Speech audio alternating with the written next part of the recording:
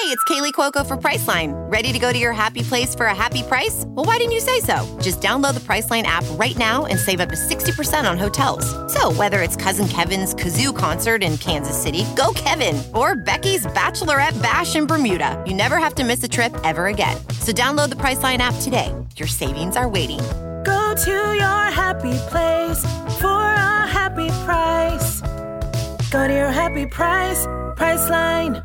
This week's episode of the Platinum Sombrero podcast is brought to you by the Department of Sequel Control. If you feel like you deserve better than White Chicks 2, Leprechaun in Space, and Jason Takes Manhattan, good news! Our organization is already working to ensure that box office tanks like these never get made in the first place. Because you shouldn't have to suffer through a 15th Fast and Furious movie, or be subjected to yet another remake of Texas Chainsaw Massacre. And you know as good as I do, there was never any reason to make Boondock Saints Part 2. Once we establish time travel, we'll go back to 2009 to make sure that Avatar never gets made, and we'll save you from the 4 sequels which are currently in production. Also, coming this fall, the Department of Sequel Control, Part 2. Patent pending.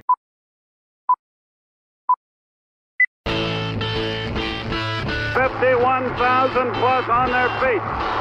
Nobody's left to beat the traffic tonight, I guarantee you. Mark gets the sign. The wind and the pitch, here it is. Swung, fly ball deep left center. Grissom on the run. Yes! Yes! Yes! The Atlanta Braves have given you a championship. 25 lighters on my dresser, yes sir. You know I got to get paid. High fly ball, broke to right center, and the Braves have won it. 25 lighters on my dresser, yes sir. You know I got to get paid. Swing and drive, broke to right. Welcome to the show. 25 lighters for my 25 folks. Gonna break the bank. 25. Now get ready. This is the Platinum Sombrero podcast with your hosts, Dylan Short and Adam Doc Herbert.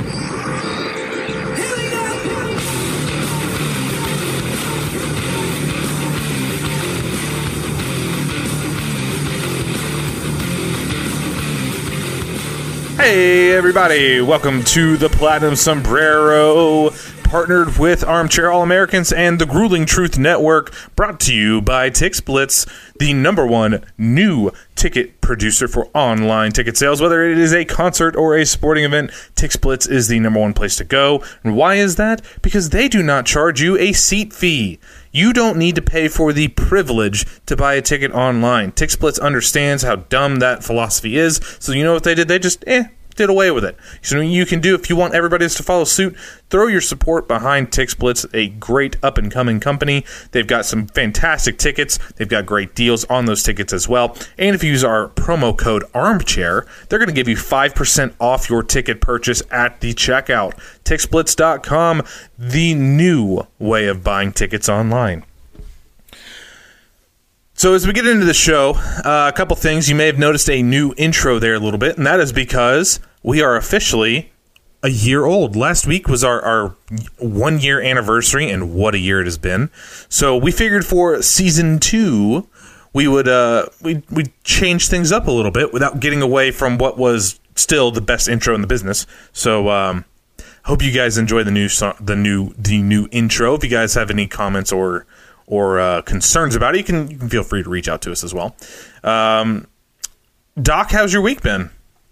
You know, it was pretty good. It was nice and low key. It was nice to be nice to have a weekend back in Georgia. I was in Minnesota the previous weekend. It was -8 degrees the day that I left. So you know, it's nice being back here. How about yourself? Were you doing any early birthday celebrations? Well, my birthday was yesterday, so you know, I'm at that age where like birthdays aren't really super spectacular. More than anything, they tend to just mean that, oh, cool, I have to go spend a bunch of money on my tag and stuff, renew my license and all that good stuff. But it was pretty good, nice and low key, nice and relaxed. Thank you to everybody out there, by the way, who I got a ton of messages on Facebook and on Twitter just wishing happy birthdays. So thank you to all of those of you who did send me and reach out a little bit. Really appreciated those. Kind of made my day a little bit. As far as that goes, Doc and I are going to be getting together this weekend, so what should be very, very fun. Looking forward to that. But we do have to talk some Braves before we get into anything else. Tucson on the mound in one of the split squad games today, kind of getting a measure of revenge. Came out and was completely on key, on target. So what happened last week where nothing worked out and it was a horrible start for him? Complete 180 this week. Everything was working and went 3 innings, 4 Ks. Just a fantastic outing. But between him and Bryce Wilson, who started the other split squad game, I believe it was, 6 innings, no runs, 6 Ks between the two of them, I believe? Yeah, just 1 walk, too. It's they both had kind of had rough starts. It wasn't just Tukey. I mean, Tukey got absolutely destroyed, so he got kind of vindicated because it was against Detroit. He got a little bit of revenge against them. But seeing Bryce put his bad start behind him as well, the viability for both of these guys in that 5th starter role, it kind of depends on who you really think is going to be able to take that step forward. But they're both still in big league camp, so they're both options for now. So if they can pitch like they did today, I wouldn't have a problem with either of them filling that role. And in the game in Jupiter against the Marlins, what ended up being essentially just a prospect versus prospect game, if you look at the pitchers used for the Braves in that game, it will get you fully erect. It was nothing but prospects down the list, and they were all fantastic. It was started with Bryce Wilson. Kyle Muller was outstanding. Tucker Davidson got in the action, was great. Corbin Klaus with yet another perfect inning. There was a lot to like about that game. Christian Pache with another hit. All the young guys looking really good. Alex Jackson just continuing his tear of a spring, he's 6 for 15 at this point. Just some outstanding work from a lot of the young players. We touched on Alex a little bit last week. I kind of want to dig into that a little bit more. We got cut off pretty quick last week because we had our guest join us right in the middle of that talk. So I kind of want to throw back to that question, Doc. You and I, no bones about it, we're not going to pretend like we haven't completely buried Alex Jackson as far as a prospect goes. And I know we always live by the mantra, don't overreact to spring training. But it's kind of hard not to take something from this torrid spring that Alex is having, no? Yeah, he was always such a kind of polarizing prospect to begin with. I mean, a high draft pick. He was like the prototype copy acquisition. You know what I mean? It was just everything about it. It made perfect sense that he would wind up in this system. He was 6th overall in the 2014 draft, had struggled, never really hit his potential. He was a change of scenery guy, so they immediately moved him back behind the plate, and he seemed like he was fine in Florida. And then when he got to Mississippi, which is a notoriously difficult league to hit, that's where everything went sideways for him. But he still wound up fighting through it, even with the low batting average and low OPS and low home runs, low everything pretty much. But he wound up getting promoted to Gwinnett. And now he shows up. And like you said, you can't overreact to the spring training stats. But did get to see him a little bit in the game against the Yankees yesterday. By the time this comes out, that will have been Tuesday. It won't be yesterday anymore. But he looked trim. He was hitting the ball hard. He didn't seem lost. That was the biggest thing about him last year, is that he just didn't seem like he knew what he was doing. So if he's a viable option to be even as like the emergency guy, as far as the major league depth, he's probably 4th in the pecking order right now with McCann, Flowers, Rafi Lopez, and then you got Jackson in there too. But he could easily become the 3rd option if he can show any level of power, because the thing about him when he got drafted was his ability to hit. That's why Seattle moved him out to the outfield when he was still in their system. They said, we want to fast track you to the big leagues. So even if he's had a little bit of a step back, this is the type of guy that you kind of look at. It's similar to Drew Lugbauer when you say, if the DH is coming to the National League, that's the type of guy that you want, because you can make the case for his value if he's a catcher or if he has to move back to the outfield or whatever. But if all he has to do is hit, he doesn't have to focus on calling a game, anything like that. Just go out and mash. This is the guy, because he can hit at 500 feet, and that's really what you draft him for. So that's obviously at least a year away, maybe even more than that. But I'm very intrigued by what he could be if he can hold on to this. Who knows? He could go back to Gwinnett and fully tank. But for now, he's looking good. Looks trim. Now, if this is for real and this continues into the season and Tyler Flowers continues to struggle with pass balls like he has this spring, which has been absolutely horrendous. I believe he has like 5 or 6 pass balls already. Could you possibly see a change there early on? Not so much for Jackson. I don't think. I think that the question is about the defense for now. Or he has taken strides since he's been in the system. This will be his 3rd year in the system. But I think that there's still a little bit farther to go. I think that they would just kind of lean on McCann a little bit more and tab Rafi Lopez to come in and kind of fill that role. But Flowers, the framing, all of that really is real. Unfortunately, the pass balls are real as well. But he's not on this massive contract where they're going to have to ride him out just to make sure that they're getting anything for their money. So I think Jackson's going to have to show it in some AAA action before they really start looking at him as an option. And do you think that Tyler's going to get this switched around? Because we're already kind of seeing the effects of Rick Kranitz, and it's kind of subtle. You kind of have to be paying attention. But one thing that I've noticed through these spring training games is the Braves are throwing a lot more breaking balls breaking into the dirt, which they did not do with Chuck. If you notice, all spring, 2 strikes, what happens? They bury a curveball into the dirt. That's just not something that the Braves typically do, or at least I don't remember them really ever featuring that while Chuck Hernandez was here. But so far this spring, it seems like every pitcher's doing it, and it seems to me that's where Tyler tends to kind of lose track of the ball. He doesn't seem to do very well when it bounces in the dirt. Am I just off base? Am I reaching on that? No, I think you're right. I wonder at this point how much of that is by design and how much of that is accidental. Somebody throwing the good old 58.5-foot curve or something. But yeah, and that's got to be tough on a catcher too. We talk so much about the impact of pitching coaches on the pitchers, but when you start dealing with it with the catchers, you never really hear about the ripple that it's going to have on them. So if it were just 1 or 2 pitchers, I would say, yeah, he probably just let it go a little too late. But it's every single pitcher seems to be bearing stuff on 0-2s. And now, personally, for me, I'm a big fan of that. One of the biggest struggles that Atlanta's had in the last few years under Chuck Hernandez were putting batters away with 2 strikes, where they'll kind of nibble around corners and they'll nibble up and they'll nibble in, but you never really saw them break anything off and break it down and kind of try to get somebody to chase out of the zone down. To me, that's a key element when you're talking about hitters that are going to be off balance because they're already defending with 2 strikes. Those breaking balls are very effective, particularly guys that have spikes, like the 12-6 curves, what you call a spike curve. Those are particularly devastating. When you got 2 spikes and you can bury that thing in the dirt, it's very, very hard to hold back on that. So I'm hoping that that's a Kranitz thing and that we see that more and more this season. I think that would do very well for a lot of these guys to attack on 2 strikes and not necessarily try to remain in the zone the whole time. Get people to chase pitches. I think that'll help. 1, it'll help their confidence. 2, it'll help keep some pitch counts down, and it'll alleviate the ability for guys like Julio Teheran to make more mistakes, because the more pitches Julio throws, obviously the more chance that he's going to leave one up and it's going to get sent out. If you're getting them to chase on the 3rd or 4th pitch of the at bat, then you're alleviating some of that risk. And speaking of Julio, by the way, should be mentioned, it's kind of a weird way to judge his first outing. The strikeouts were great to see. 4 Ks, which is awesome. Only 1 walk, I believe. Awesome.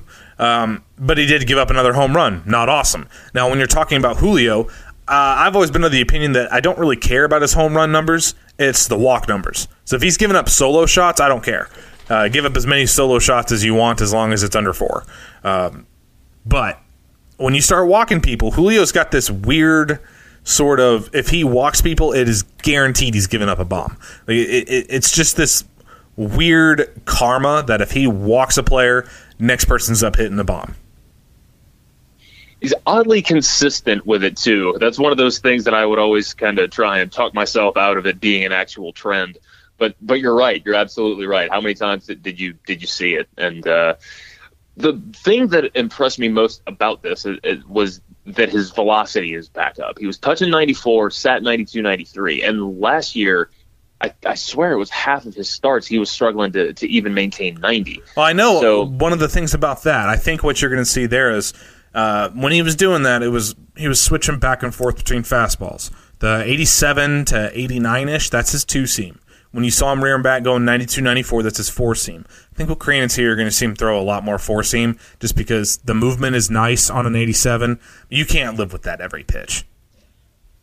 No, and so some of he was dealing with I think it was a strained lat last year. It was a start against the Padres where he was topping out at 86 or something. I mean, at the very top, and that was troubling. That was one of those where, okay, he's not like taking something off so he can be crafty or something. There's something wrong at that point. So now, if nothing else, this is his first start, and by all reports, the slider was very sharp.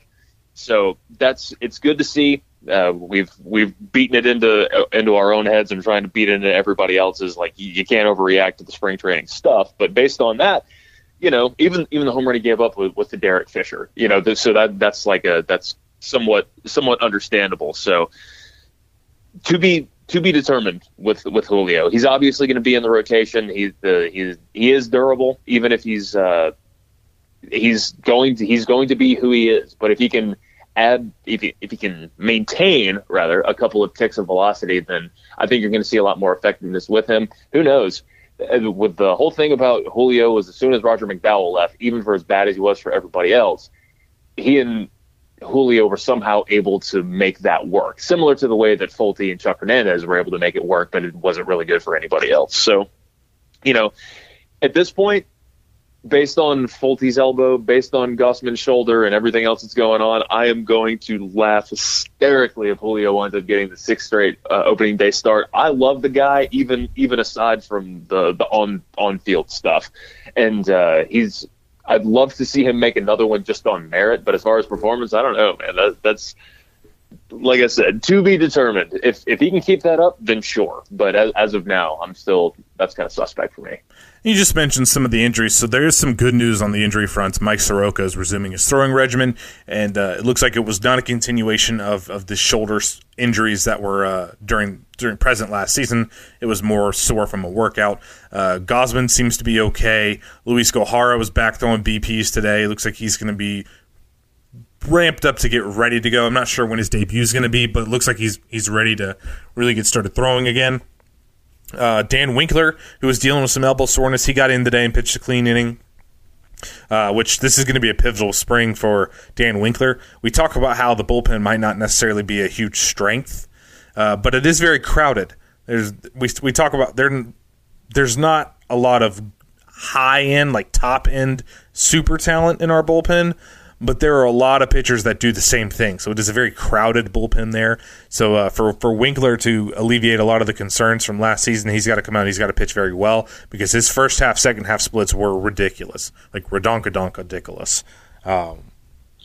He's got an option, too, or I think he might have a couple of options. He's been around since he got drafted in the Rule 5 draft in 2014, but he spent so much time on the 60-day DL with the screws and the elbow and all of the different stuff that he had going on. So he's still got options. He can go back and forth. So he could be a great option to stash in Gwinnett if it comes down to it. But let me tell you what he doesn't want to do: go back to the minor leagues. Oh, well, of course not. I mean, absolutely not. But from the front office perspective, if you're trying to remove that redundancy, like if you're looking at Dan Winkler and Shane Carl and saying these are the same guy, if Carl has no options and Winkler does, then the way to keep them both is to send Winkler down. Does that bother you at all? And we're kind of going off script here, but the constant shuttling back and forth from the Gwinnett Express, does that annoy you at all? Because I'll be honest, it kind of bugs the crap out of me. I just don't like it's a good strategy if you don't really believe in any of them long term. And I think that's kind of my thought process behind it. Like, if you thought well enough of these guys that you didn't really go out and get anybody else, then take the reins off a little bit. I understand the thought philosophy. Oh, we'll just keep fresh arms coming in and coming out. I think confidence is a little bit more important at some points than fresh arm, up to a certain point. As long as you aren't like throwing certain guys out there literally every single day, like the Braves used to do to Johnny Venters. I would just kind of like to see them kind of settle into an actual bullpen rotation. You know, kind of you can make some changes every once in a while, but when it's every single day, shuttling someone else back and forth, I'm not a real big fan of that, I'll be honest. No, and I don't love it, but it's kind of one of those things. It's almost like the manipulating the 10-day DL, where it's a loophole that's designed to be abused a little bit. And the Braves have the advantage, especially with having Atlanta and Gwinnett being so close to each other. Now, depending on what time you're trying to get a reliever from Gwinnett to Atlanta, it could take anywhere between 20 minutes and 7 hours. But if you've got the option to do it and you're not going to wind up getting punished for it, if it comes down to calling up a fresh arm from AAA versus using Luke Jackson again, call up the guy from AAA. You know, this isn't like the Mets having their AAA affiliate in Reno, which never really understood that one. But if they've got the convenience and they can make it work. You bring up a good point about the confidence, though, and you saw it with guys like John Gant and Matt Whistler, where it's like, and Lucas Sims too, like who. Which version are we going to get today? Because they need to feel confident that they can make a mistake and be allowed to work through it. And in some cases, when you do have that redundancy, if you're basically going to be able to exchange one guy for the other without any noticeable drop off, this is Anthopoulos. You know what I mean? Like, if he's the one who's making these decisions, well, he learned the 10-day manipulation tactic from the Dodgers. So I think that there are going to wind up being some controls in place that are going to keep that from being abused as it currently is in the future. But until they do, then until you're blue in the face. It's just one of those things that I understand the theory behind it. I don't tend to like it when you're doing it. I do think that some sort of stability is essential for long-term stability, I guess I could say. You need to have guys that have clearly defined roles and are allowed to grow in those roles, in my opinion anyway, to turn that into a stable type of bullpen. Because I do think that there's a lot of talented arms that could very well do it. Now, I understand that if somebody's pitched 2 days in a row, 3 days in a row, then you can shuttle them back and forth. I'm fine with that. I just don't want to see it every day where Chad throws an inning. Oh, now he's sent back down to Gwinnett, and Wes Parsons comes up, and then pick a person. Dan Winkler throws an inning. Now he's replaced with somebody else. I don't want to see that happen every day. I want to see them cut down. It's almost like a basketball team that runs too many players over the course of the game. They have to cut their rotations down come March Madness, where all of a sudden what was a 12 to 15 man type of team in rotation really cuts down to about 8 to 10. I need to see that happen this year with the Braves bullpen. But I don't want to derail the show because that was not something that we were planning on talking about. It's just something that kind of irritates me a little bit. I know, shocker, right? Dylan being irritated at something. But so is that now a good time? Speaking of things that irritate you, is it a good time to talk about Dansby being back? I was actually going to say that it's good to see him back. I mean, I don't wish him injured at all. I'm not going to take anything away from 2 at-bats. It looks like he's doing something else with his stance. He's got his hands a little bit lower, a little bit looser, a little bit more open, which I think is essential for a guy like Dansby to have an open stance rather than a closed. We'll see how it sticks, but until I see, you guys know our rule already. If you haven't seen our bet, then if Dansby Swanson finishes, we actually changed it up a little bit. If Dansby finishes with a higher F-WAR than Johan Camargo, then I'm going to change. Then I'm going to have my avatar as Dansby Swanson with the cornrows for a while. But if Dansby wins an MVP or even ends up as the number 1 shortstop in baseball, I'll tattoo something from Dansby onto my body. Also, we'll definitely invite him on to mock and make fun of me.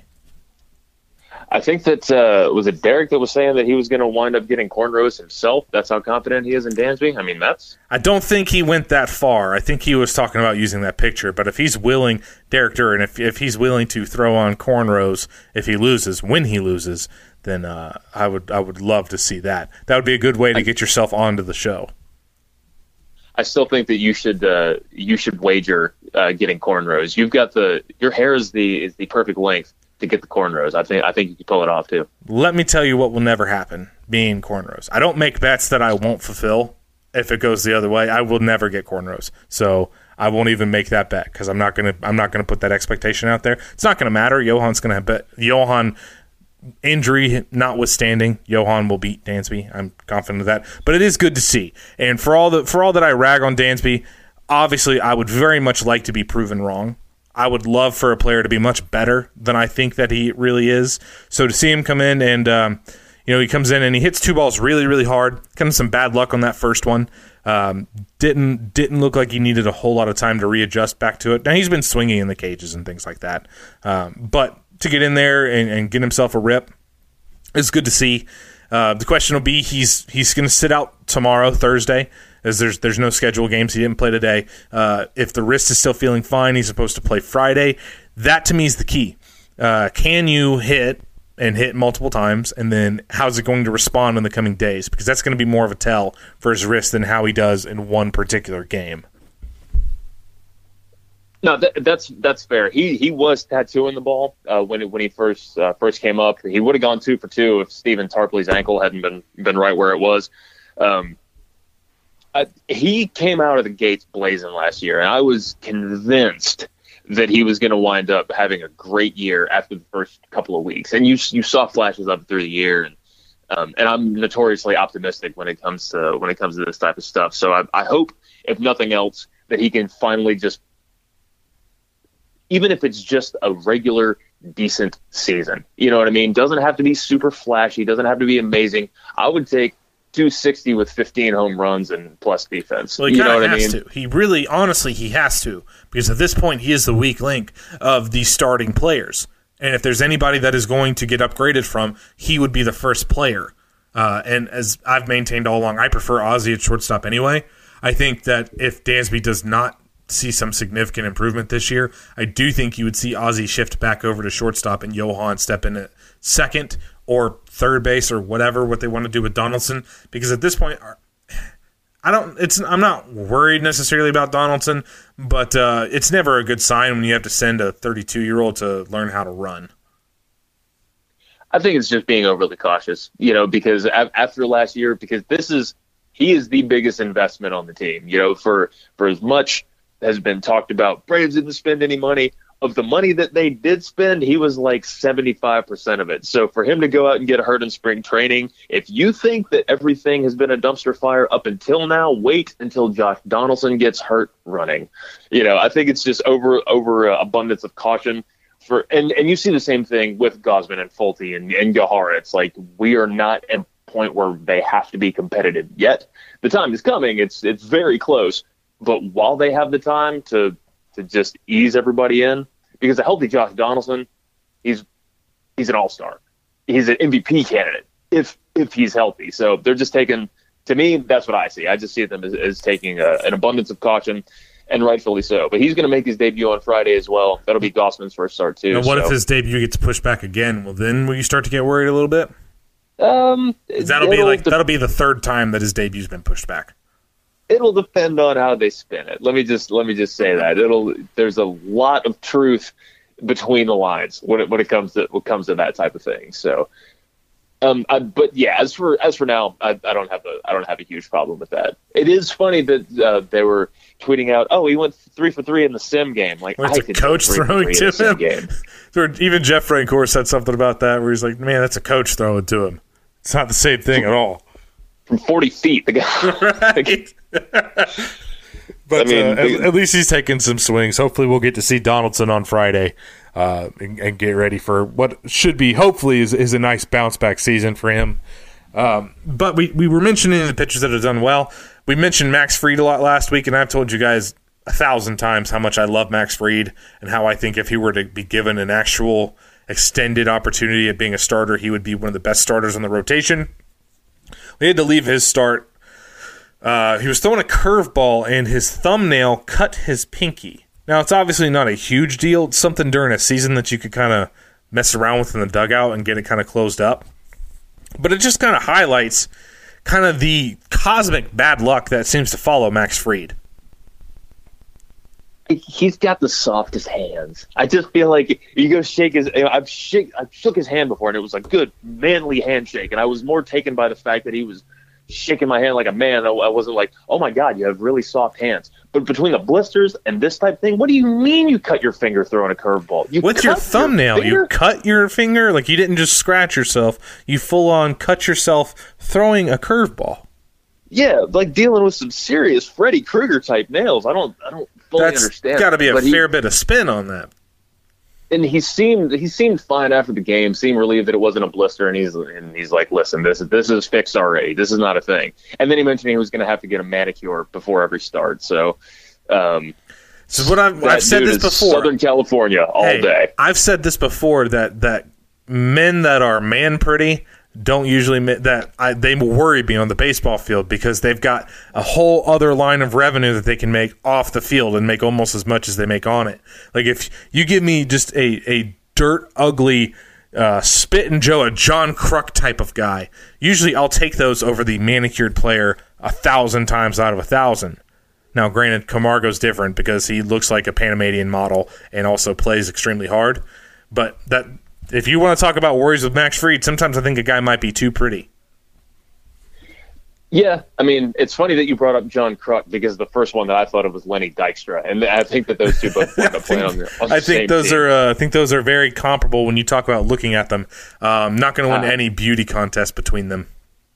Yeah, but yeah, you're right. I mean, it's not that it's worrisome to have a handsome pitcher, but I mean.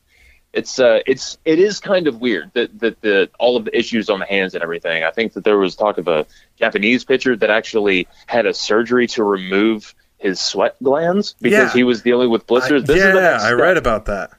Which that's a step too far because that's going to affect you down the road, buddy, when you're actually done playing baseball. Like they don't get to just put those sweat glands back into your hands. Is that not a common surgery? Is having sweat glands reinstalled? Yeah, I don't think I've ever heard that when they keep it in a jar of stem cells, I guess, because you couldn't keep it in formaldehyde. Yeah, that's a completely different type of science that I'm not really even familiar with. That's weird science. So, I mean, but as it pertains to Fried, like he's got the option for like. He has the inside track on the fifth starter role, right? And I would agree. That one's just open. But when you start looking at Fulte, he restarted his throwing program. But when somebody asked him about his elbow, he didn't want to talk about it. So I was just talking about there's truth between the lines and there's truth in how they spin it. That to me, that's weird because he's on track to make that opening day start. But if there's something wrong with him, like let's just take this worst case scenario for just a second, and let's say that there is something wrong there. Then now you have two different spots that you have to fill. And this could be good news for Tukey. This could be good news for Bryce. This could be good news for Kyle Wright, say. Now, and after what I saw yesterday, man, that dude, he might have an inside track on that as well. Kyle Wright looked like a baller against the Yankees. That was definitely the best that I've seen him look. He looked poised. He looked in command. He looked in sync with himself, which I thought was very important. Nothing looked too big. Didn't matter who he really faced. You saw him get Aaron Judge into a full count and then froze him looking on a curveball 3-2, which was outstanding. Kyle Wright's a guy, and I keep going back and forth on Kyle about whether he's ultimately going to be a starter or a bullpen piece because – at least last year and the year preceding, he didn't really carry his velocity and his impact stuff. He didn't really carry it well deep into games. Maybe that changes a little bit. I don't know. But if you're talking about just from a pure talent standpoint, there might only be one or two other pitchers in the entire system that the Braves have that are comparable talents, and that would be Ian Anderson and Mike Soroka. Maybe Tukey when he's on as well, but I think Kyle has a lot better command than Tukey. I don't think they're in the same realm there. So if Kyle's a guy that if he can actually continue to carry his big time stuff deep into games, that's a guy that can get right back on that track to being a potential number 2. And I think you can see him make a big jump here this year for sure. Whether or not it's in Atlanta, I think in 2020, I think he's a Sharpie into the rotation for sure. I think that's fair. And the strikeout Judge, that curveball that he froze him on, that was actually strike 4. He had just barely missed the corner in the previous pitch to load up the count. But the whole start, his curveball was just it was dancing. He's pumping 95, 96, topping out at 97. He's big, he's 6'4", 225. He's just got everything that you look for in a frontline pitcher. It's a reason why some particular prospect evaluators, not going to name any names, compared him in a sense to Max Scherzer. I'm not saying that he is Max Scherzer, but threw that comp around. That's a special comp. That's like comping somebody to Bo Jackson. You don't drop that unless you really mean it. I did that comp because of the size, very similar size, same type of pitch repertoire. Now Max throws full on 5 pitches now, but when Max was breaking into the league, it was a heavy fastball that had some good run on it. He was also a guy though that it was. If you remember, when Max Scherzer first came up in the league, there were questions about whether he would remain a starter because he did not have the same stamina. So if you can get Kyle Wright on even 3/4 of what Scherzer is, then that is a fantastic thing. The whole time that I was watching him, I just kept thinking, like, he doesn't look like a prospect. He doesn't look like a rookie. You know, He looks like somebody that's been around for years and years. Like, if you had told me that Kyle Wright was 27 and, like, he'd been pitching in the big leagues for a couple of years, I would have absolutely believed it.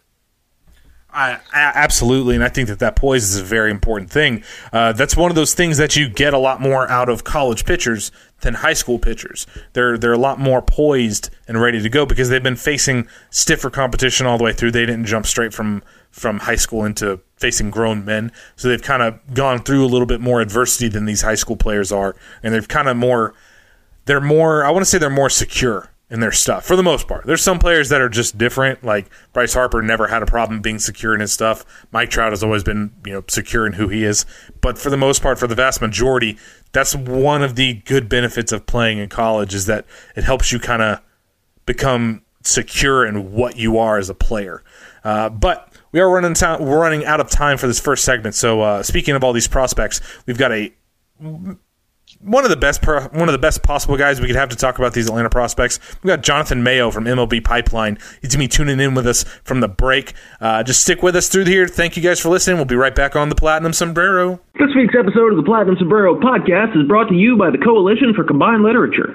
Do you find yourself wanting to read the classics, but you just don't have the time? Well, worry no more. Our flagship program fuses popular works into an easily digestible format. See what happens when Dr. Seuss and Harper Lee combine for that new tale of Yuletide justice, How Atticus Finch Stole Christmas. And who can forget Edgar Allan Poe and Arthur Miller synthesizing two of their most famous stories and getting Mask of the Red Death of a Salesman? You'll discover all kinds of fantasy lands in books such as Cloud Atlas Shrugged, Gone Girl with the Dragon Tattoo, The Wheel of Time Machine, and Brave New World According to Garp. Stay tuned for next year when we unveil our first marriage of movies and television with God's Elegans Island, the Coalition for Combined Literature.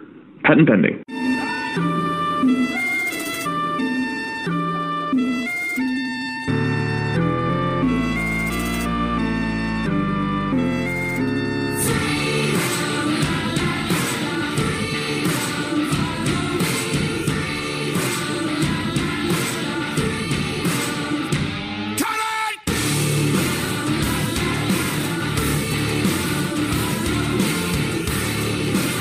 Hey everybody, welcome back to the Platinum Sombrero. Joining us today from MLB Pipeline, Jonathan Mayo. Jonathan, thanks for joining us today. My pleasure. Now we don't have a whole lot of time, so we're going to kind of go rapid fire with you today. You guys just released your top 30, yes? Yes. All right. Well, we were looking over that, and there was a couple questions that I want to dig into right off the bat.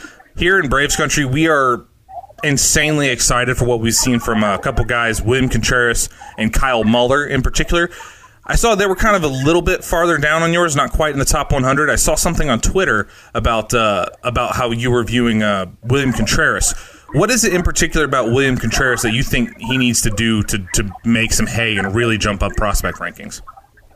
Well, I mean, I think he's on the right path. He's he didn't make our top 10 catchers, but he's literally number 11. So he would be the first one to go in if we need a replacement without looking at that list to see if anyone's going to graduate soon.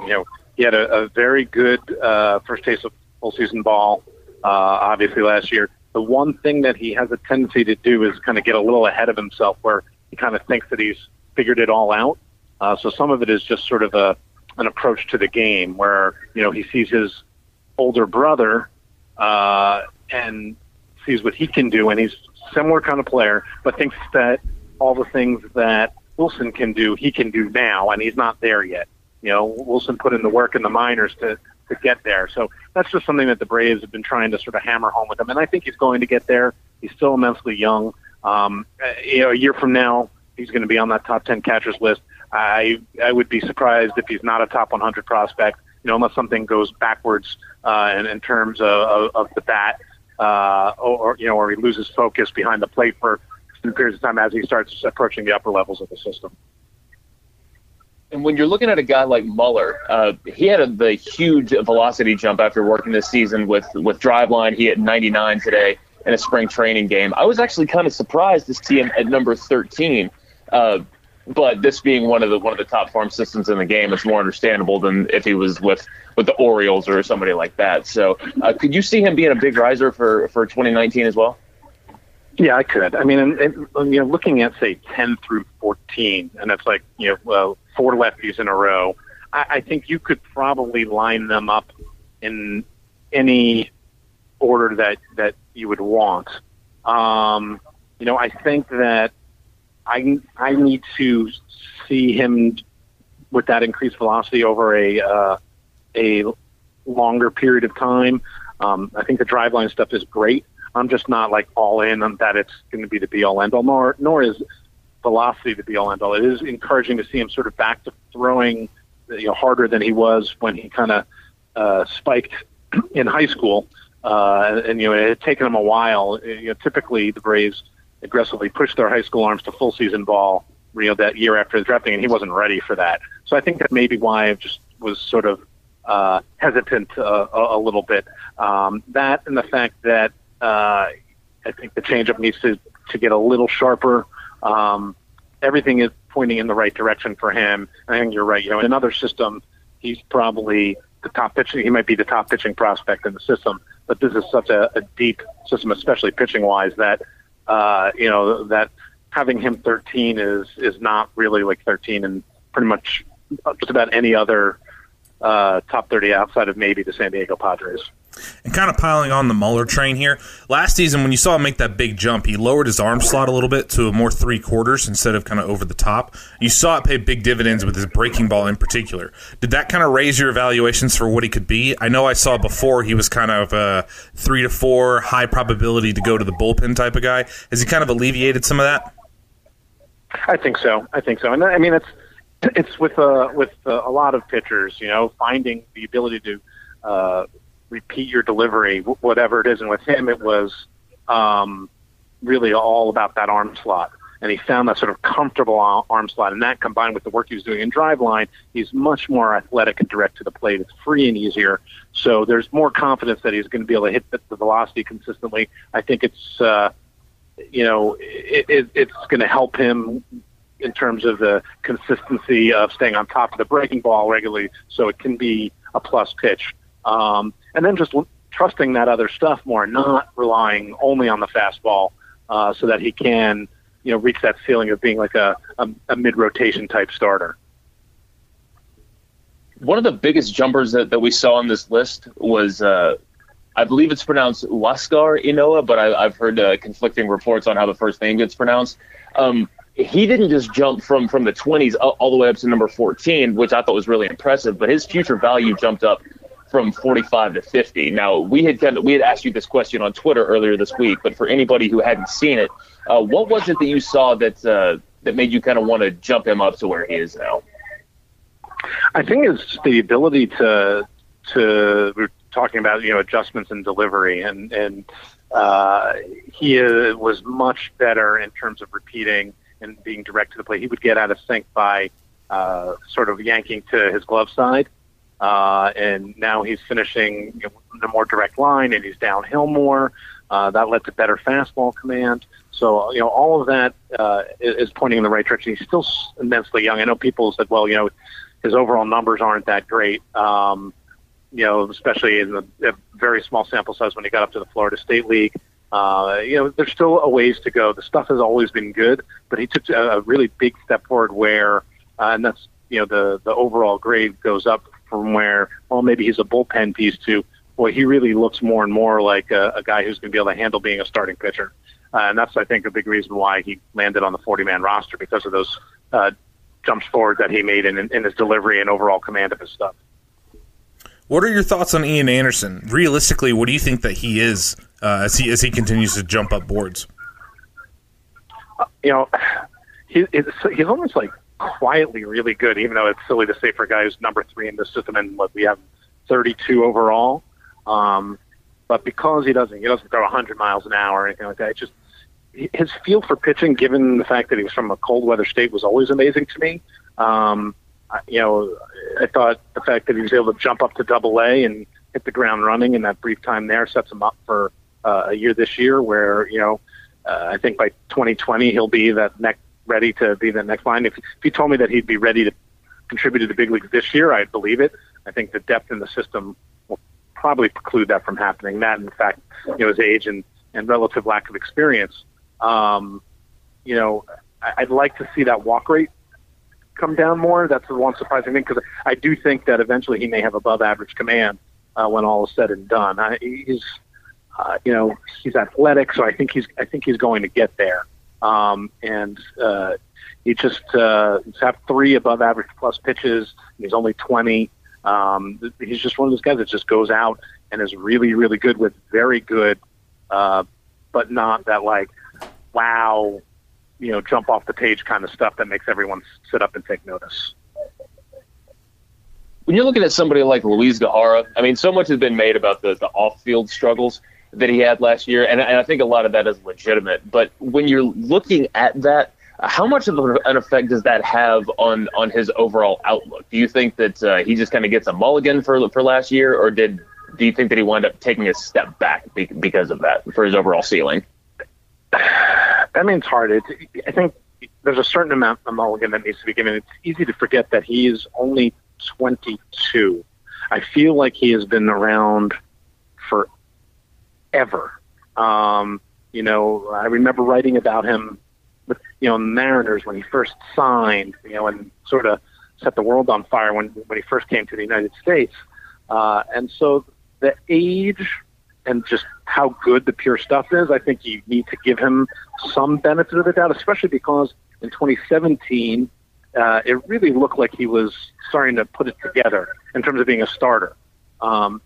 He needs to watch his conditioning. He showed up last year and was not in good shape, and that did not help in terms of him staying healthy. I mean, there's a direct correlation. It's not. It doesn't take a medical degree to figure that out. So, if he can get that in line, I think he still has the chance to be a really good starting pitcher. Now, the positive, the sort of positive in terms of his high floor is that this is a guy that even if the command fluctuates and things like that, if he can stay healthy, he could be really, really good out of the bullpen. I mean, just to go fastball slider, it could be nasty. And so I think this is a big year in terms of trying to determine what he is going to be for the next group of time. Now, his first avenue to the big leagues might be out of the bullpen only because there's so many starting pitchers. And if he's really, really good there, maybe he ends up staying as a reliever. But we're going to have to wait and see. We've spent a lot of time here just talking about the pitching prospects, but the Brave system has a couple of different kind of controversial type of debates going on, whether it's between Austin Riley and Christian Pache as the number 1 prospect for position players. The other one that I really want to get into with you, Drew Waters versus Christian Pache. You kind of got 2 contrasting styles. Pache is a sublime defender. Drew Waters has a very high offensive profile. If it's you right now, which one are you going to bank on as being more valuable than the other one? Yeah, I think I got a question like that, and I tried to tap dance around it because I don't want, I would want both. I'd want both of them. I mean, I guess I have to stick by our rankings, right? And we have Pache 4th on the Braves list and Waters 8th. So clearly, I think Pache's got a little bit more upside. There's not a whole lot separating them, to be honest with you. What it may come down to is if one of them ends up with more power than is currently projected, and that remains to be seen. Pache has started to show up in the Florida State League a little bit, some extra base pop. I don't really understand why he doesn't steal more bases, but he's the best defensive outfielder in the minor leagues. And Waters is a really, really good defender. Both of them are center fielders long term on any other organization, so I think the way I danced around it on Twitter was I said that I would love to have the number 2 pick in that draft, because then whoever takes one of them, I would happily take the other one. The best thing about this farm system as it sits currently is how close so many of the top guys are to contributing in 2019. I mean, we saw some of this out of Mike Soroka last year and Tuki Toussaint as well. If you had to put your money on who's going to be the biggest contributor for 2019 out of somebody that's currently in the pipeline, who would you put your money on? Well, I'll put Tuki aside just because he's already been up. Well, although so is Kyle Wright. But, I think it's going to be one of those two guys. I think those are the two that I think are going to make a considerable contribution. I think in the end of the day, both will. Let's say Tuki wins the number 5 spot in the rotation and Wright goes down to AAA. The odds of you getting through an entire season with 5 starters only is slim. So I think he's going to be really poised to step up and fill a hole when it's needed. And it's hard not to pick a pitcher. You never know when there's going to be an opportunity that opens up. So if Austin Riley, say, who we haven't even talked about, is mashing in AAA and there's an injury, in the big leagues, he could step in and start crushing homers right when he gets up. And so he could be the guy. But if I was going to pick, it would be one of those two right-handers. All right. Last couple questions here. There's a lot of new guys on the list this year. Now that we've started to see some of the fresh faces from last year's draft, guys like C.J. Alexander go rocketing up list. A.J. Graffinino, Jeffrey Ramos is still poking around there. Ray Patrick Ditter. What is it about those guys that made you want to raise them up? And which one of those guys do you think can actually kind of profile as a major league player? Okay, so you said Ramos and who? Ramos, Ray Patrick Ditter, C.J. Alexander, and A.J. Graffinino. Yeah, so Graffinino is going to be a big league. If you're going to ask me which one, I'm positive he's going to play in the big leagues. He may be a utility guy, but he's one of those play above your tools kind of guys that ends up having lengthy careers. He's not going to wow you. It's one of those the sum is better than or the whole is better than the sum of its parts kind of guys. C.J. Alexander, I raised him up because I got a lot of positive feedback both internally and externally. In terms of how good he was. And granted, it was a small pro debut, but he kind of was under the radar as a JUCO guy. And I think that the Braves may have gotten themselves a really, really good steal there. And it wouldn't surprise me if he continued to rise up this list as he embarks on his first full season. Be nice to see. All right, we know you got to go, but last question right before we let you go. We had Jim Callis on, and we asked him this same question. Who would win an arm wrestling match between you and Jim Callis? Man, I feel like you asked me this once before, but I don't remember being on with you guys. But I think that I have a certain size advantage, but he's sneaky. He's wily. He's crafty. So I wouldn't, I think I would be the favorite, like in Vegas, but it wouldn't shock me if he pulled off an upset. What did he say? I think he said that you would win as well. Yeah. All right. Well, there you have it, straight from the mouth. I got a bolt. Thank you so much for joining us. All right. Bye-bye, guys. Thank you. Thanks, Jonathan. And that was Jonathan Mayo from MLB Pipeline. We're going to take a quick break. When we come back, Doc and I will get started on what you're seeing today in spring training and just how close we are to the start of the new Major League season. Hold that dial. We'll be right back right here on the Platinum Sombrero. This episode of the Platinum Sombrero podcast is brought to you by Bed Bath & Beyond Thunderdome, the everything store for all of your post-apocalyptic needs. Just because civilization has collapsed doesn't mean that your stylish sense of home decor has to. And remember, if you get 10 punches on your Extinction loyalty card, you'll get priority seating on the next armored tank out of town. Our prices are so low, you'd never know that society is in the midst of a widespread catastrophic freefall. Shop Bed Bath & Beyond Thunderdome, where chaos enters and impeccable style leaves. Patent pending.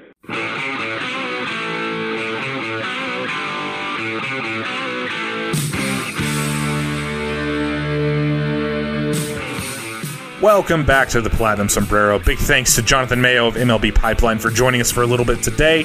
I should mention before we get started, our partners at the Grueling Truth Network, the brand new network you can find us on, stretching all over the place. If you guys want to check out some really cool podcasts, go to thegruelingtruth.net. If you're a fan of other sports aside from baseball, because we know that we're your only baseball show, or we should be your main baseball show, and we're going to cry if we're not. But if you like some other sports, some football or boxing or what have you, the Grueling Truth Network has some amazing podcasts with some amazing interviews on there as well. Go check them out. And mybookie.ag, as you guys already know, is our number one sponsor for the show. MyBookie.ag is the number one place to go to play some online wagers and make your sports days just a little bit more intriguing. All the best lines, all the best people. Their customer service is second to none. Any question you have, they can answer. They're free and easy to use. If you use our promo code BRAVES25, they're also going to match your initial deposit up to 50%. If you guys heard Clay Beck on Twitter, he knows the drill. You guys all know this by now. I don't have to keep telling you, but I'm going to. MyBookie.ag. Go win. Have a great time doing it. All right. So when we were talking with Mayo there for a second, we didn't have time to really get into it because unfortunately he had to go fairly quickly. We had a hard out there. But there were a couple things that Doc and I in particular are not 100% on board with when you talk about Pipeline. And this is just what happens when you have a ton of guys that evaluate talent. Sometimes they don't agree. Those guys and Jim Callis, they do a fantastic job. Unfortunately, I don't think I agree with them as far as William Contreras goes. I already think that he's a top 5 catching prospect. I think that he's a better prospect right now than his brother was at the same age. The thing about catching prospects as it is now, I mean, I wonder because I think Contreras is fantastic. I think Jonathan made a really good point about he thinks he's there, but he's not yet.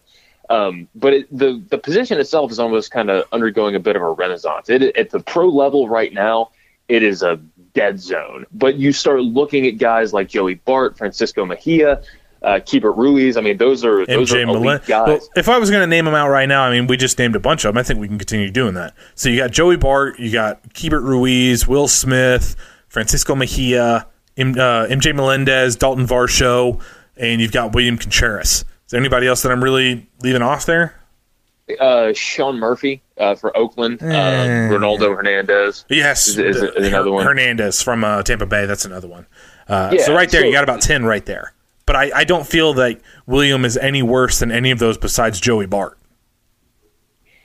It kind of depends. And when they do these rankings, like they take a number of different things in there that's like present value, future value, likelihood, and proximity, and all these different things. He did say that he's number 11. I think I would probably put him ahead of Amaya from the Cubs and Andrew Neisner. But I mean, Neisner's solid enough in his own right. They were willing to trade away Carson Kelly, who is long thought to be the successor to Yadi Molina. So I think the funny thing about Contreras is he didn't even start in Rome last year. He stayed and extended until late April. So he really, really showed a lot. And we talked about this all the time last season. Like the way that the former front office had done it was even if you're going to wind up jumping from Florida to Mississippi to Gwinnett all the way over to the big leagues, that's fine. But you spend a full year at Rome. You always spend a full year at Rome. And then Contreras and Waters both, they were like, whatever, y'all are awesome. Y'all get on. So that being the case that they made him the exception to the rule, I think that it's entirely possible that the organization is higher on him than maybe the industry is at this point. But at the same time, I think that Pipeline, out of all of the different outlets, I think they're the lowest on him, which number 11 catching prospect in baseball being like the worst outlook on him, I still think that's pretty good. I just look at everything he does. I think he's a more well-rounded catcher than a lot of these other ones. He's more well-rounded than Francisco Mejia. He's definitely more well-rounded than Amaya. He's better all around than Keibert Ruiz is right now. I'm a big fan of William Contreras, and I think that like his brother Wilson, he's a little bit underrated and a little bit undervalued as of right now. As hard as it is to say for a guy that was ranked 11th, I think that when people talk about, oh, well, he's not quite his brother, I actually think he's going to be better than his brother. Wilson can rake. He also has an amazing arm. Defensively, he's nothing special. As far as hit tool, he's not really anything special either. I think William is a guy who is good in every single area. I don't think that he has a single weakness as a catcher. And I think that's a very rare thing to get with most of these catchers. So I'm very excited. The other one is Kyle Muller. They have Kyle Muller 13th. I don't know that I agree with that. I think that the strides he's made are very real. As you've noticed today, he was throwing 99 in the game. It really comes down to how you feel about driveline, whether you think what they're teaching is sustainable. I happen to believe it's so because I saw with my own eyes what Trevor Bauer ended up doing last season. I've seen the other guys that have worked out a driveline and what they've ended up doing, and I've seen the results so far with Kyle Muller. I think that the improvements are real. He sustained them over a full season last year, which to me, that gives me enough data to look at. And I've gone from not being high on Kyle Muller at all to think that I will be shocked if Kyle Muller is not a part of this Braves rotation in 2020 or 2021. I think 2020 is absolutely realistic. I think that he at least winds up in Gwinnett by the end of the season. He was when we went around the horn and said, who are your top 3 guys to watch? I mean, Muller's my number 1. And you look at the list, you look at the guys ahead of him, and I think that everybody from Soroka all the way through Waters and Contreras, I mean, those guys I can see being ahead of Muller. And then in between Contreras and Muller, you've got Luis Guijarro, who's going to lose prospect eligibility the first inning that he logs. Colby Allard, which I almost feel that's based almost nothing. To me, that's based on the fact that he has been higher ranked before. Muller's on the rise, and Allard is kind of falling. Speaking of guys who need to go to driveline. And then you have Joey Wentz, who's in the same way that like Pache and Waters always get kind of looped in together. I feel like Wentz and Muller, just because they were drafted 5 picks apart from each other. Both were extremely well-rounded guys. Joey Wentz, the number 1 prep hitter. Kyle Muller, the Gatorade Player of the Year in Texas, who hit 15 bombs. Now, Joey Wentz, I should also mention, I didn't get to mention in the first segment there, but Joey Wentz looking very good this spring as well. He's had 4 outings, and he's done very well so far. Yeah, he was dealing with a lot of injuries last year, so I think that you can still dream on Joey, you can still dream on his ceiling, but Muller has done more to improve his stock than maybe anybody in this entire system, because or at least recently, because the year before I would say that probably about Bryce Wilson, because he was kind of seen as an afterthought of that draft.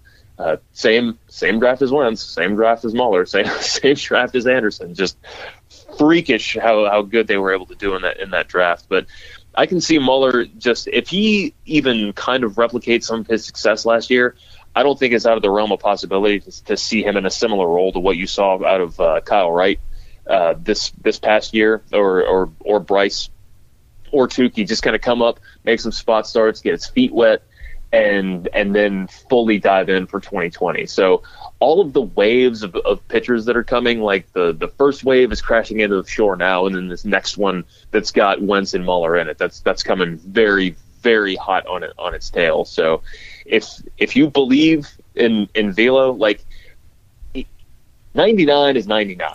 Listen, I'd rather you throw 99 than throw 91. It's like throwing 99 doesn't make you an amazing pitcher, but you know what? I'm willing to take more of a risk on a guy that throws 99 than a guy that throws 89. But he's got the control to go along with it. He still has some strides to go, but it's not like he's out there walking 6.5 per 9. So if you've got velocity and you've got control, you are a weapon. You're a big time weapon. And who knows? Just for law of not necessarily law of attrition, but just you can't have the 8-man rotation. So somebody's going to wind up in the bullpen. And if you got a lefty pumping 99 with control, I mean, that's on paper, that's Aroldis Chapman. You know what I mean?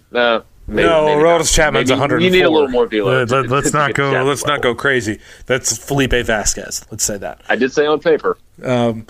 But that brings me to another point. We just talked about this where, if you're talking about spot starts or guys that we think are talented enough to be in the rotation by 2020, I mean, not naming any of the starters that we have right now, that were currently in the rotation last year. Which, I mean, you're talking about Soroka, Bryce Wilson, Kyle Wright, Tukey, Luis Gohara, Kyle Muller, Joey Wentz, maybe Ian Anderson. That at some point you've got to start to make some moves with some of these guys. You can talk about move some of them to the bullpen. Some of them will matriculate there. You can't just do that with all of them, though. Some of them. This is why I keep saying this is kind of make or break time. I'm interested to see. Nobody wants to see any of these guys ship out, but it is rapidly approaching that time where they're going to reach their peak value before they Colby Allard and start to lose value, as some of them are just naturally better at the big leagues than some of the other ones.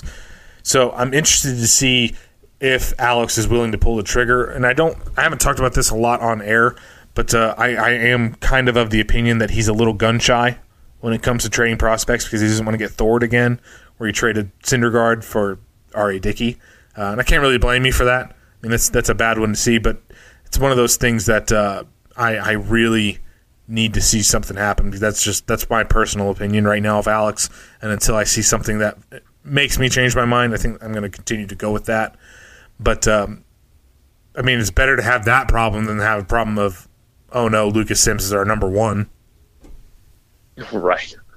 Yeah, and aside from the whole thing about spending money and the things that were said and then not followed up upon, maybe they really just believe in all these guys. Maybe they feel like if they can exhibit just a little bit of patience, then all of the answers really, really are within the farm system. So for a fan base that's been sitting around waiting for a past couple years, honestly. Real quick, I would caution that is not a fantastic approach for a GM to take, because most GMs should realize 99,999 times out of 1,000,000, that is not the case. Well, you know what I'm saying, though. And it's not going to be just him that's making that call. Yeah, we got 9 starting pitchers, though. Maybe even 10 or 11 when you consider Whisker Ynoa and Patrick Weigel as well. When you throw those guys into the mix as well, I mean, we're talking about 12 pitchers for 5 spots. Yeah, no, and ultimately, I do think some of these guys will end up getting moved. But I think that part of the reluctance does come from not wanting to get Thor'd again, and some of it is really just listen, if we can not rush into something, then we can get the same level of production that we're looking for out of some of these guys. We just have to be patient. So that's what I'm telling myself. I have re-brainwashed myself to fit the current narrative. So that's where I am right now. I'm very disappointed in you. You need to take the red pill, not the blue pill. What can I say, man? I ate the pill. I didn't even look at what color it was. I know. You didn't take the red pill, man. You ain't woke. You ain't breaking the matrix on me, but whatever. It's just something that I'm going to keep my eye on really closely. I need to there's enough needs to where I would like to see you target somebody, especially around the deadline. Say the Pirates are as out of the division as I think they're going to be. That would be a prime time to target a guy like Felipe Vasquez. They need starting pitching. We have it in plenty of abundance. That would be something that I'd be looking towards. I'll be very disappointed if we go into it and we've still got the same. If we end the season next year with the exact same pitching prospects that we have now, I will be severely disappointed. And I think most Braves fans probably should be a little bit alarmed at that point. But I don't want to be negative, because baseball season is rapidly approaching. I'm very excited about that. As you guys may have heard the other day, I am going to be hosting the Locked On Braves podcast this year for the Locked On Podcast Network. Big thanks to those guys for giving me the opportunity. Should be a lot of fun. And you guys can breathe again. I am not leaving TPS forever. I will be buried with my microphone in my TPS shirt. They will never take the show from me. So 2 separate things. So I'm going to be with you guys every single day. They'll be a little bit shorter format, a little bit shorter games. I'm trying to figure out whether I want to do them, whether I want to do before the game or kind of send them out afterwards as like a little post game. If you guys have any thoughts about what you prefer, you guys can feel free to hit us up there. So that'll be fun to see. I'm definitely not leaving Doc. This show is my this show is our baby. So I had to make sure that I let y'all know TPS will be here to stay. Good thing, too, because if I had to run this thing on my own, this show would suck. You'd have to spend a lot of money on your recording equipment. Well, I'm speaking into my phone right now. So no, I would never leave this show. I did. I've spent a ton on this thing. I would never leave this. This is my absolute favorite thing that I've ever done. But anyway, enough about that. Getting back to it, there've been some recent hullabaloo about Bryce Harper. Obviously, we all know that he signed with the Phillies, so now we're all obligated to hate him even more. Because I don't know if it's just me, but when you rank in terms of pure hatred, the Phillies are so much higher than the Nationals on my pure hatred scale. Like, the Nationals haven't been around long enough. I still remember when they were the Expos, and they were just basically the Marlins of now. Like, I don't hate them. I don't have the same built-in hatred for the Nationals. Aside from the fact that they were just running the division for years, I don't have that same built-up hatred where, like, if I see Phillies jerseys, like, and no offense to John Stolnis, so I love John Stolnis, but if I see a faceless Philly jersey, like, I want to punch it.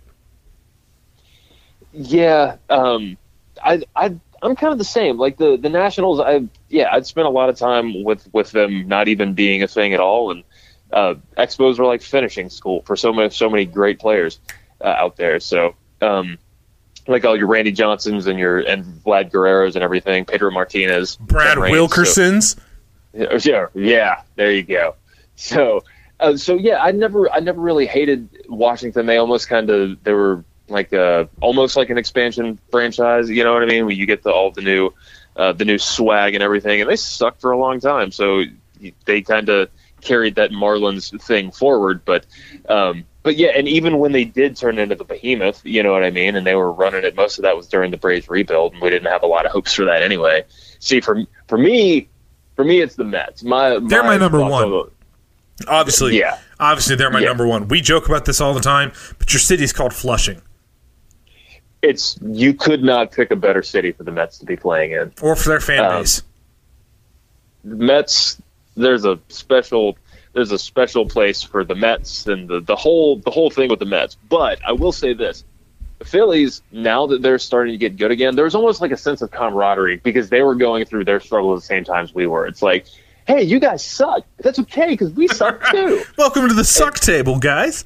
Right, and now and last year, that was like the first time that the rivalry has meant anything in a long time, and last year was very intense up until like I guess when did they start falling apart? It's like mid-August, like when they kind of started to eat it a little bit. But now I hate them for the same reason that I hated Steve Young when he was the quarterback of the 49ers, where it's like, you guys are so freaking dangerous, so dangerous all of the time. And every time I look at them, I'm like, you're going to kick our ass, aren't you? You are going to kick our ass. And I have that feeling. And I kind of had that feeling before they got Bryce. And I'm still incredibly optimistic about what the Braves can do in 2019. But we would be kind of foolish to not fear a Phillies team that now has Bryce Harper on it.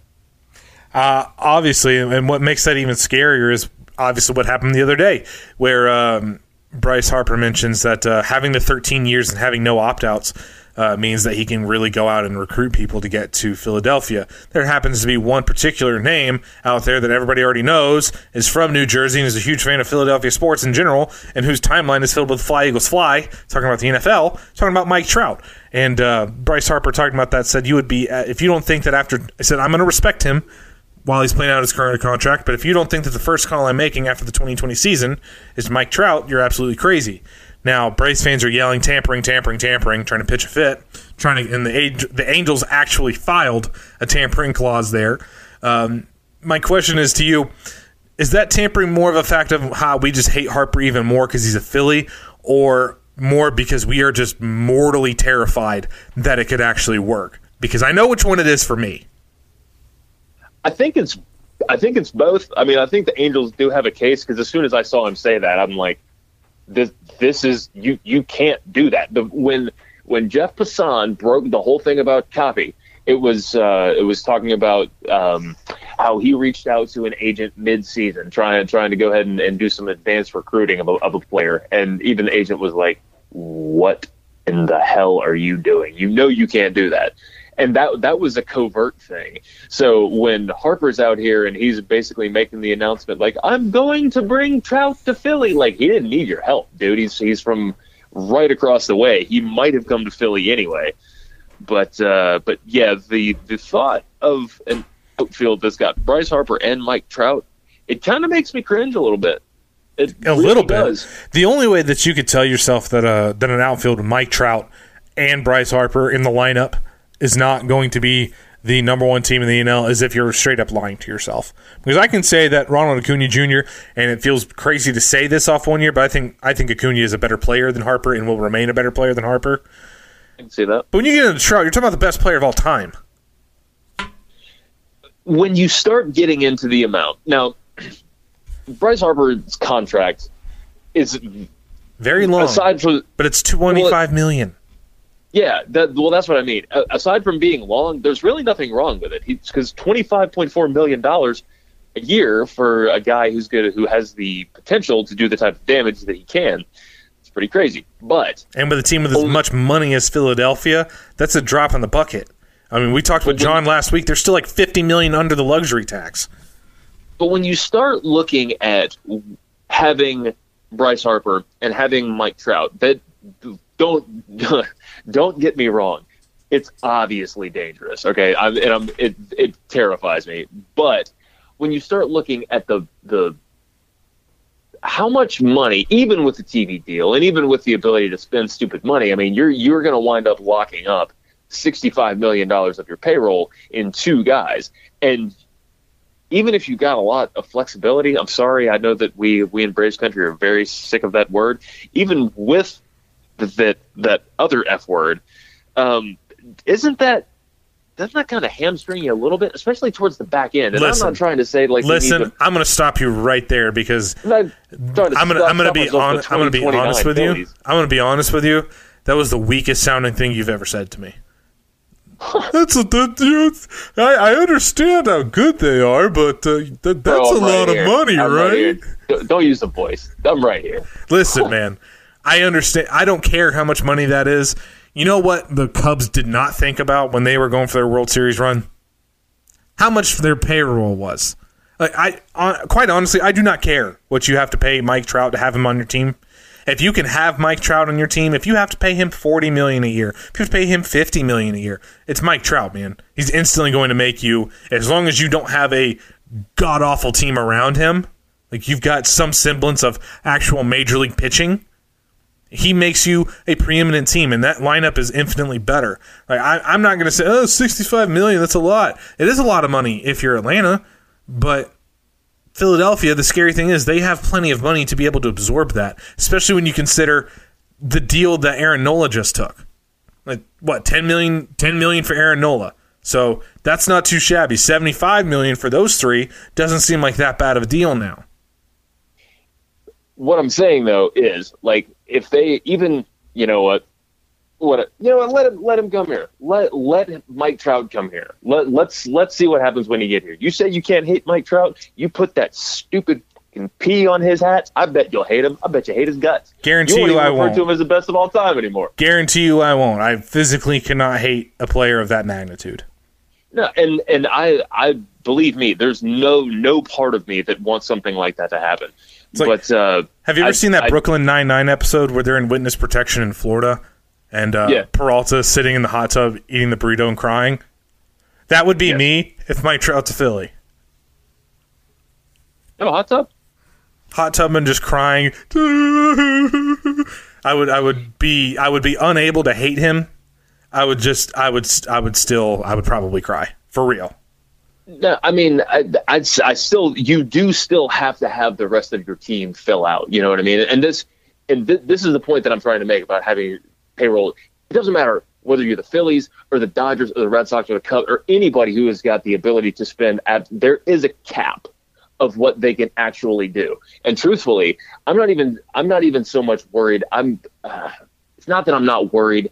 First off, I don't think Trout's leaving LA because no matter what Artie Moreno does, he does not want his legacy to be the GM that let Mike Trout walk. He can't be the guy that lost Mike Trout. Right. So that's like my one saving grace. I've given up on the fact that Atlanta could actually sign him. I know that's not going to happen. So I'm focusing like all of my energy and all of my good vibes to Artie Moreno and to Mike Trout. Like, please sign there. Please stay there. Please that's why I consider the Angels like they're my favorite AL team, just because they're the Braves West. Like, just keep there with a lot of the other Braves players, and I like you guys just fine. So you've already got the best player ever. You got my favorite Brave in Angelton. Just keep getting some ex-Braves players, and I'll just don't let him go to the Phillies. That's like my one overriding prayer. Don't let him go to the Phillies. Don't let him go to the Yankees. I would much rather have Trout on the Yankees than the Phillies. Not even a question. It would just seem so much of a sellout. It would seem like you're joining the evil empire. Well, yeah, but everybody goes and plays for the Yankees eventually. But even they wouldn't even be able to afford him. Speaking of teams with stupid money that are, because everything that they've got locked up, the deal for Stanton and the deal for Harper are remarkably similar. But even for having extensions for guys like Aaron Hicks, and you've got it locked down and everything, and you're going to have to extend Judge and Torres and all these different guys, right? Like, the Yankees are very smart about spending stupid money, but they're like, everybody's got their cap. And I do think that it is kind of a bad move, even if it is Mike Trout and Bryce Harper. It is a bad move to have two guys taking up 65% of your payroll. I just happen to think $65 million on your payroll. I think you're trying to find a dark cloud in that silver lining there, because I don't think that there's a single team in baseball that if Mike Trout's agent said, hey, Mike wants to play for you guys, that they would not sign him immediately. Luxury tax or no. Other than maybe Liberty Media. Even with that being the case, they still have to field a team around those two guys. And it is hard to field a competitive team when you've got two guys taking up $65 million of your payroll. Even with, I'm just saying, I'm not saying, I'm just saying. We'll just agree to disagree on that point, because I'm going to sit there and I'm going to continue to say that if those two were to team up in Philadelphia, I would be like, I would hate the city of Philadelphia more than ever. I still wouldn't hate Trout, but I would hate the city of Philadelphia. In my envy, I might literally turn green. Like the amount of just sheer envy, I might actually explode. But moving on from that, because I don't like disagreeing with my partner over here. Can't believe you used the voice on me. Sorry, man, but you know how weak that sounded. When you go back and you listen to yourself using that explanation, you're like, oh man, you know it. Anyway. Just cut it. Just cut the whole segment. We didn't need to talk about that. Anyway, now, of course, the most obvious thing is now that Bryce Harper is officially signed with the Phillies, everybody's throwing out their new predictions for what the division is going to look like this season. Is it surprising to you, Doc, that the Braves are coming up fourth on a lot of these guys' projections? No, but I also think that there's... we've talked to we use the same word a lot to describe the division, and that's dogfight. Mm-hmm. And I think that's very accurate. And I think that any way you cut it, I wouldn't put the Braves fourth, but I wouldn't put them first either. I would have them either second or third. I think that it is going to be tightly clustered. I think the Mets will be the first to crater. Part of that being the fact that as I said, I hate the Mets, but I also think that. Of the four, I think that they are least equipped to compete for the duration of the season. I would say Washington is my number one. I think that not having Bryce around and having somebody who's a lot more unassuming, like a Soto, and even Robles, and having Eaton come back, I think having somebody like Max Scherzer being the leader on that team and having Anthony Rendon being like the A number one position player, the dude looks like a conquistador when he's got the hair all grown out and everything. And that's very respectable. They were great leaders, even though they were a little brutal. So I would have Washington as number one. I think that Philly and Atlanta are going to wind up fighting for that wild card as it stands now. I have a lot more faith in Atlanta's pitching, as strange as that seems. But yeah, I think if I had to rank the division as it sits now, I would go Washington, Atlanta, Philly, New York, and then the Marlins are going to win 44 games. I would agree with you about Washington. I think they're just the most well-balanced team in the division when you consider their starting rotation, their bullpen, their defense, and their lineup. I think they're just they don't really have a real weakness. Now they have Trevor Rosenthal in the back end of their pen as well.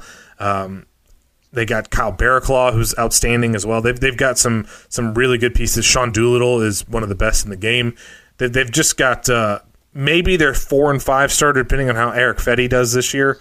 Maybe the back end of their starting rotation is a little weak, but it's not particularly strong throughout the rest of this division. I get what you're saying with the Braves and the Phillies. I actually think that we're a lot more evenly spaced than a lot of people think. I think the biggest difference is going to come down to, I think the Phillies are better than us offensively. I think we're better defensively. So it's kind of going to be a good barometer for which wins more games, offense or defense. Because as far as pitching staffs go, I think we're pretty much a wash. Aaron Nola is better than anybody that we have. But the overall rotation of ours, I think we're better through our 5th starter than they are through their 5th. Because I think Arrieta is kind of a liability there. I'm a big fan of Nick Pivetta. I think he's very, very good. If they add Dallas Keuchel to the mix as well, as much as I'm not a huge fan of Dallas Keuchel, that would shore them up immensely just as far as having some depth goes. Because Eflin is kind of a wild card, as is Vince Velasquez. Their bullpen, I'm not ready to say their bullpen is atrocious. I don't think their bullpen is worse than ours at all. I think we might be a little bit deeper in the bullpen, but I think they're a little bit more talented at the top end. I think Sir Anthony Dominguez and David Robertson are better than anybody in our bullpen. So Victor Araño, see what he can do. Edebre Ramos is kind of pretty promising. So I think you're right. I don't think that the Braves and Phillies will be separated by more than a game and a half.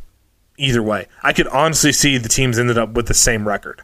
Then I also think Mets and then the Marlins. The Mets, I like a lot of the things that they have, especially for this season. The problem is going to be everybody else in the division got so good when you're considering the Marlins, or when you're considering the Nationals and the Phillies, that it's not a great idea for what the Mets ended up doing. They went fully in on winning now, but they didn't get any of the biggest pieces in the division aside from adding Edwin Diaz, which is phenomenal. Their bullpen is by far, their pitching staff, from their number 1 starter all the way through to their closer, by far the best in the division. It's everything else around them. Whether Lagares can actually hit enough to stay in center field, or whether they're going to be stupid enough to run Conforto or Nimmo out there in center field again. They've got a lot of players that play the same position, and a lot of them are older players, so injuries are going to be a concern, even aside from the fact that it's the Mets, and injuries are always a concern. So I kind of agree with you. I won't be shocked to see the Braves and the Phillies if they end up having the exact same record this year. Yeah, I can see that. And this is something that we had kind of touched on a little bit before we even started recording, is like the ability for organic development. You know, if something happens to Fulte, then that is obviously a blow. But this is why you wind up getting pitcher after pitcher after pitcher. And so many of the big steps that got taken forward by Aaron Nola and Nick Pivetta and Zach Eflin came after they started working with Rick Kranitz, who is now the Braves pitching coach. Now, depending on how much stock you put into that and how much you think that some of the guys, coupled with the new analytics and everything that's being implemented because, I mean, they've got Kevin Gausman because they think that he can be like the guy. You know what I mean? Like they honestly think that Kevin Gausman can be a number 1. Like Fulte Gausman in their mind is like up there with DeGrom and Syndergaard. You know what I mean? And who knows whether it's rearranging like the sequencing or anything for that. That could be a big deal. But if you also filter that through Rick Kranitz and you take that type of positivity, because the dude is super positive. Watch an interview with him. Like he's really, really interesting. And having that and these young impressionable minds, the Tukis and Fried. I mean, just because Fried's not on a prospect list anymore, like he's still a really young guy. And Soroka and Wright and any of these guys that could wind up making a huge impact. The ability for organic development of all these guys, I think the Braves have the upper hand there versus what you saw with Philly.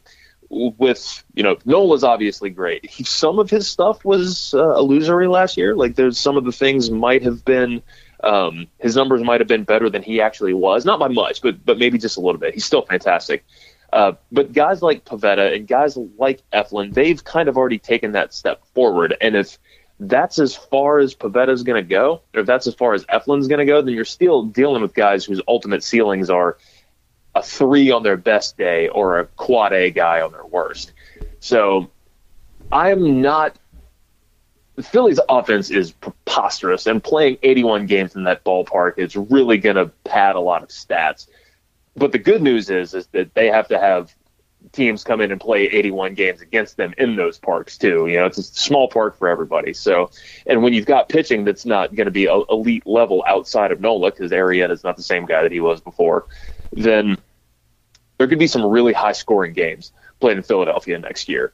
And I think that the Braves, just based on the breadth of the pitching that they've got, if you get some health in there and you get some of that organic development, like if Soroka can come back and he's the guy that he showed he was for those 5 starts, and Kyle Wright can continue what he did during spring training, I think that there's a real good possibility that we could have some of the best pitching in the division. Washington is killer, and that if I was going to build a team from scratch, Max Scherzer would be the first pitcher that I took, and DeGrom would be the one that I took. Right, and just so happens that they're both in the division. But I think there could be some really, really good pitching going on in Atlanta this year. And I'm my rose-colored glasses, my optimistic slant, it could wind up coming back to bite me in the ass. But where I'm sitting now, I still have a ton of faith in this team. So a lot of focus has been made on what wasn't done, but I don't think that nearly enough focus has been made on what was done. I think when you're talking about what was or wasn't done, I think the biggest thing about not really bringing in a lot of players or really being players in this free agency is now it is absolutely essential that at least one or two of these young guys take a mammoth leap forward.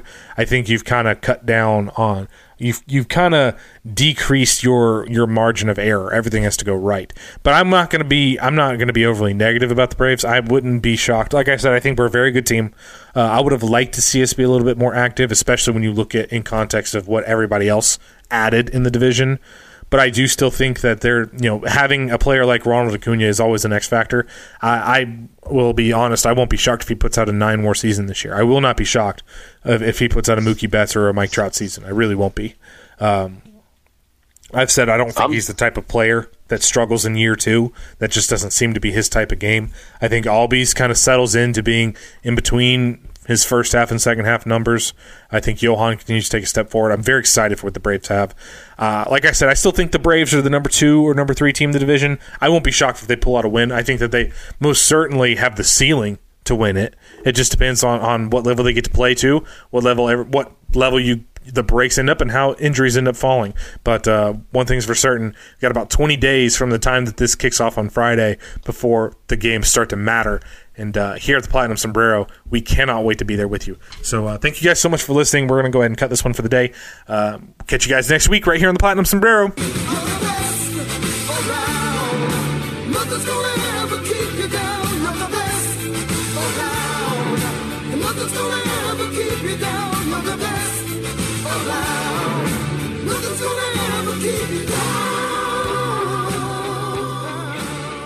Okay, thanks. Bye.